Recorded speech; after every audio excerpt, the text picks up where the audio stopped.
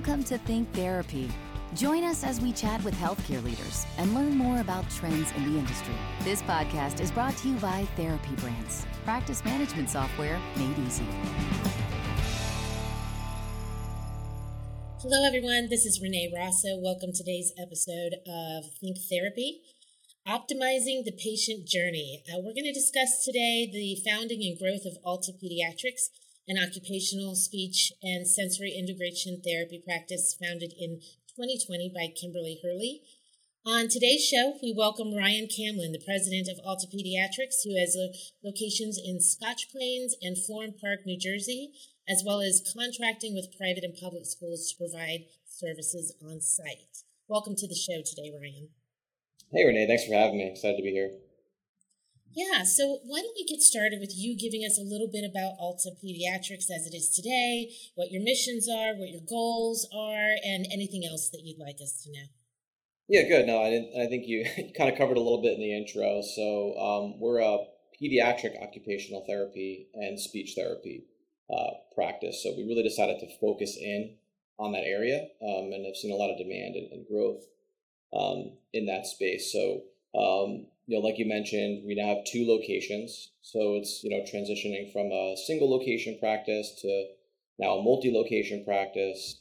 In terms of just our overall footprint, so we've gone from really where Kimberly was the sole person treating to now having, multiple therapists that we're managing, both in occupational therapy and speech therapy, and then also a front office staff as well.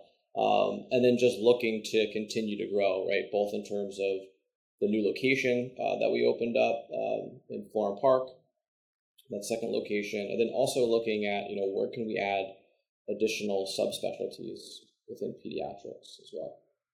Right. So looking back to 2020, what was the catalyst, if you will, for Kimberly founding the organization and bringing it to where it is today? Yeah, sure. I mean, if you look at, when that happened, right, 2020, so Kim was working at a corporate practice, large, I think they've got somewhere between like 50 and 75 offices.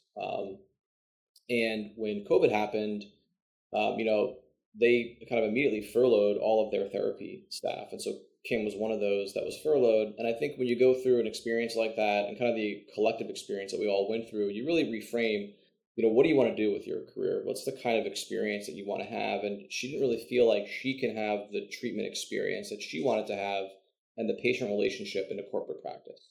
In a practice like that, you're really driven by volume, driven by numbers. Sometimes you're treating multiple patients at the same time. So, as part of this practice and really as part of our mission, we really wanted to have a more patient-centered approach and be able to, really focus more so on the patient, have time in between patients, have really a one-to-one patient experience. And in order to do that, she felt like she really had to have her own practice and launch into her own private practice. So that, shift, right? I mean, obviously the event of being furloughed, but also kind of thinking through, what does she want kind of her treatment experience to look like? What does she want her patient relationship experience to look like? And so, when you have your own practice, you can really control that, right? And you can control, how that's going to look day in and day out. And, it started real simple. It started as a home-based practice. So she was actually going into people's homes and treating at that time. And, from there, started to kind of find our footing and then opened and expanded into a physical location for the practice. And we've gone through multiple pivots as well, right, over time. I think anytime you launch something, you kind of have to find, like, what is your niche, right, both in terms of the location and even the area of specialty. Very interesting. It's so true when you say she wanted to be in charge of her own experience of how her interaction with a patient was. My own son is in medicine, and when he was in medical school, he was certain he wanted to be an ER doctor. And he would be so excited by all the trauma of it, and it was just fascinating to him. And a few months into it, he realized he never got to understand what happened to the patient after the patient left his ER.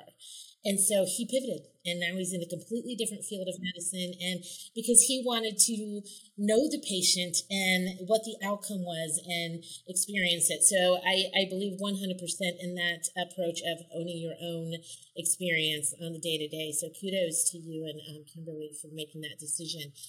I understand as you begin to grow, like most organizations, you start feeling those growth pains. So tell us a little bit about some of your experience as growth began to happen and some of the challenges you faced. Yeah, and like I mentioned, in that last question, just as we kind of started to grow the business, establish ourselves, when it started out, we were trying to do multiple things related to occupational therapy. So we were doing hand therapy, we were also doing pediatrics. We opened up an office in a certain location, and kind of what we found is, there was a lot more demand in pediatrics. So we really started to say, let's become more focused, right? And then we ended up even moving the office really just 5 miles away, but kind of making those big changes. We found finally the right location and the right area of focus. And I think, those are probably the most important things, honestly. And then everything else, I would say, is kind of tactical things, right? So the one decision we made early on was to go in-network with insurance. And anyone that's kind of gone through that experience, it takes time, takes a lot of effort. And then when we got in-network, we started to see a really tremendous volume of demand. And I think part of it is in our area, in that specialty, there's not as many in-network providers. So it was great that we were driving volume into the practice, but then you have to manage that, right? So then we start hiring staff. We have to, get the right space and come up with all the different processes around the business. So, and then as you start to grow in that respect, you then start to look at profitability, right? So within this model, it's great that we have all this staff, we have all this patient volume, but are we doing it in a way that's profitable and in a way that's sustainable? And that's when we actually made another kind of major pivot to say, okay, now we're going to shift from being an in-network provider to actually going out of network and being a cash pay provider. And that's a change that's really helped to make this a profitable and sustainable business and get back to that original mission that Kim had, which was not to be a high volume shop, right? To have really that one-to-one interaction with patients. And I think we've done it in a way that, we still bill on behalf of our patients for out of network. So it's a bit of a nuance, but, rather than kind of contracting with an in-network rate, we'll actually submit a request to our patient's insurance.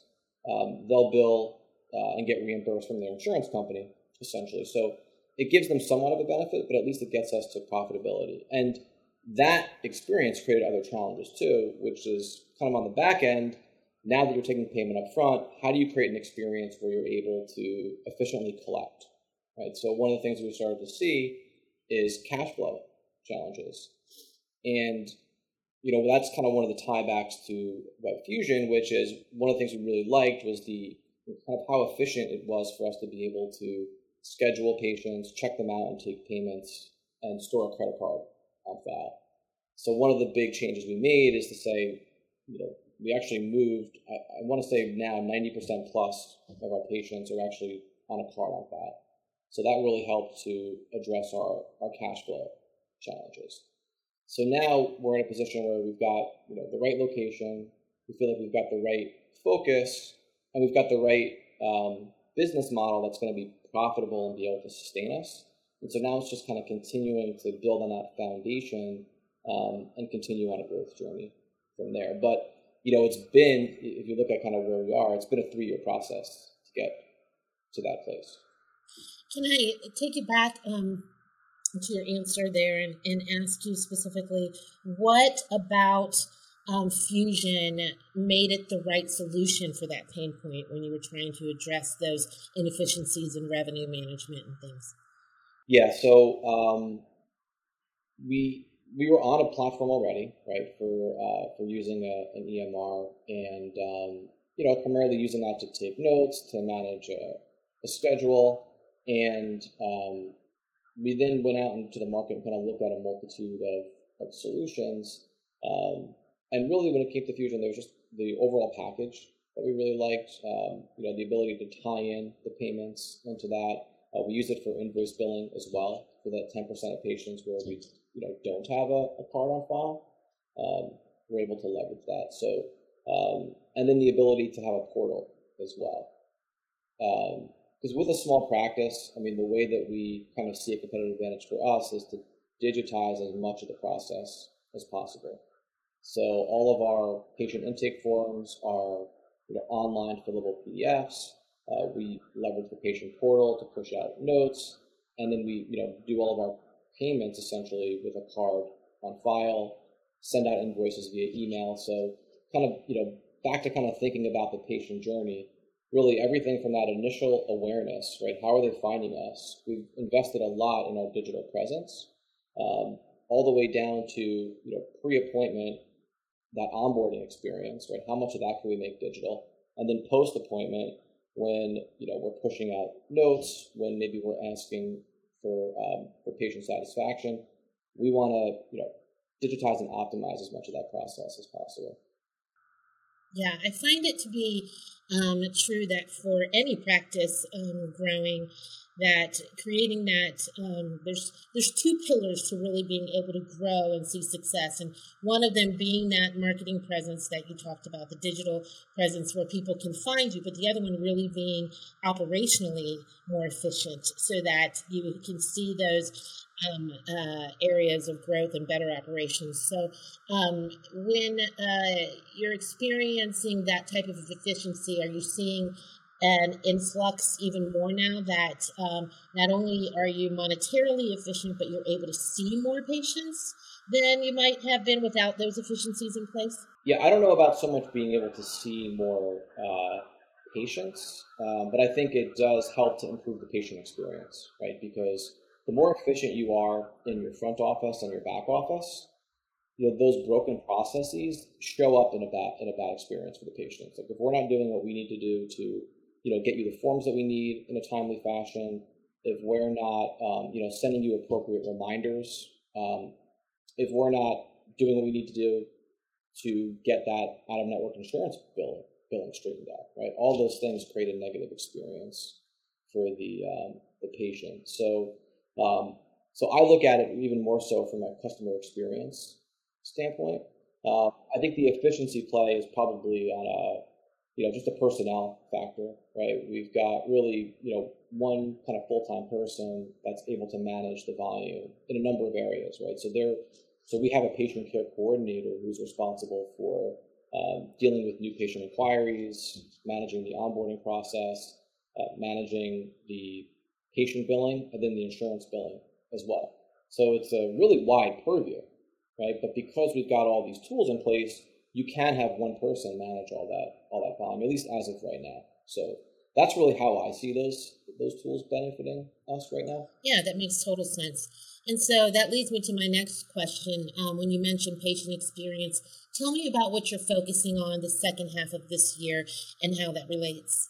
Yeah, so I think back to that patient journey, back to creating that digital experience. I do see, as I look at parts of that, right, I kind of break those down into different component parts. When I think about that kind of awareness consideration phase in the upfront marketing, I do think that there's more that we could be doing to, for one, nurture that patient. So today it's very transactional, right? Someone maybe comes to our website, views some of our content, and do they call us or submit a request? Maybe, right? But we don't do a whole lot to maybe bring them back to the site. So I think there's some things that we can do there. You think of like retargeting through social that we could be leveraging, doing some more like micro conversions, so things like newsletter signups through content marketing, and then trying to establish more of a personal connection, really through video. I think we've really underutilized video as a medium, where especially for a local business, small business, you could see kind of how Kimberly interacts with the patients, right? How the other therapists interact with the patients. Can we take that experience and really make that into an online video, right, that we can use in that awareness consideration phase? So that's certainly an area that we're looking at. And then on the kind of post-appointment side, we'd be doing more to measure patient satisfaction. So both in terms of patient satisfaction surveys, driving more reviews, patient testimonials, patient spotlights, and then of course using various mediums for that as well.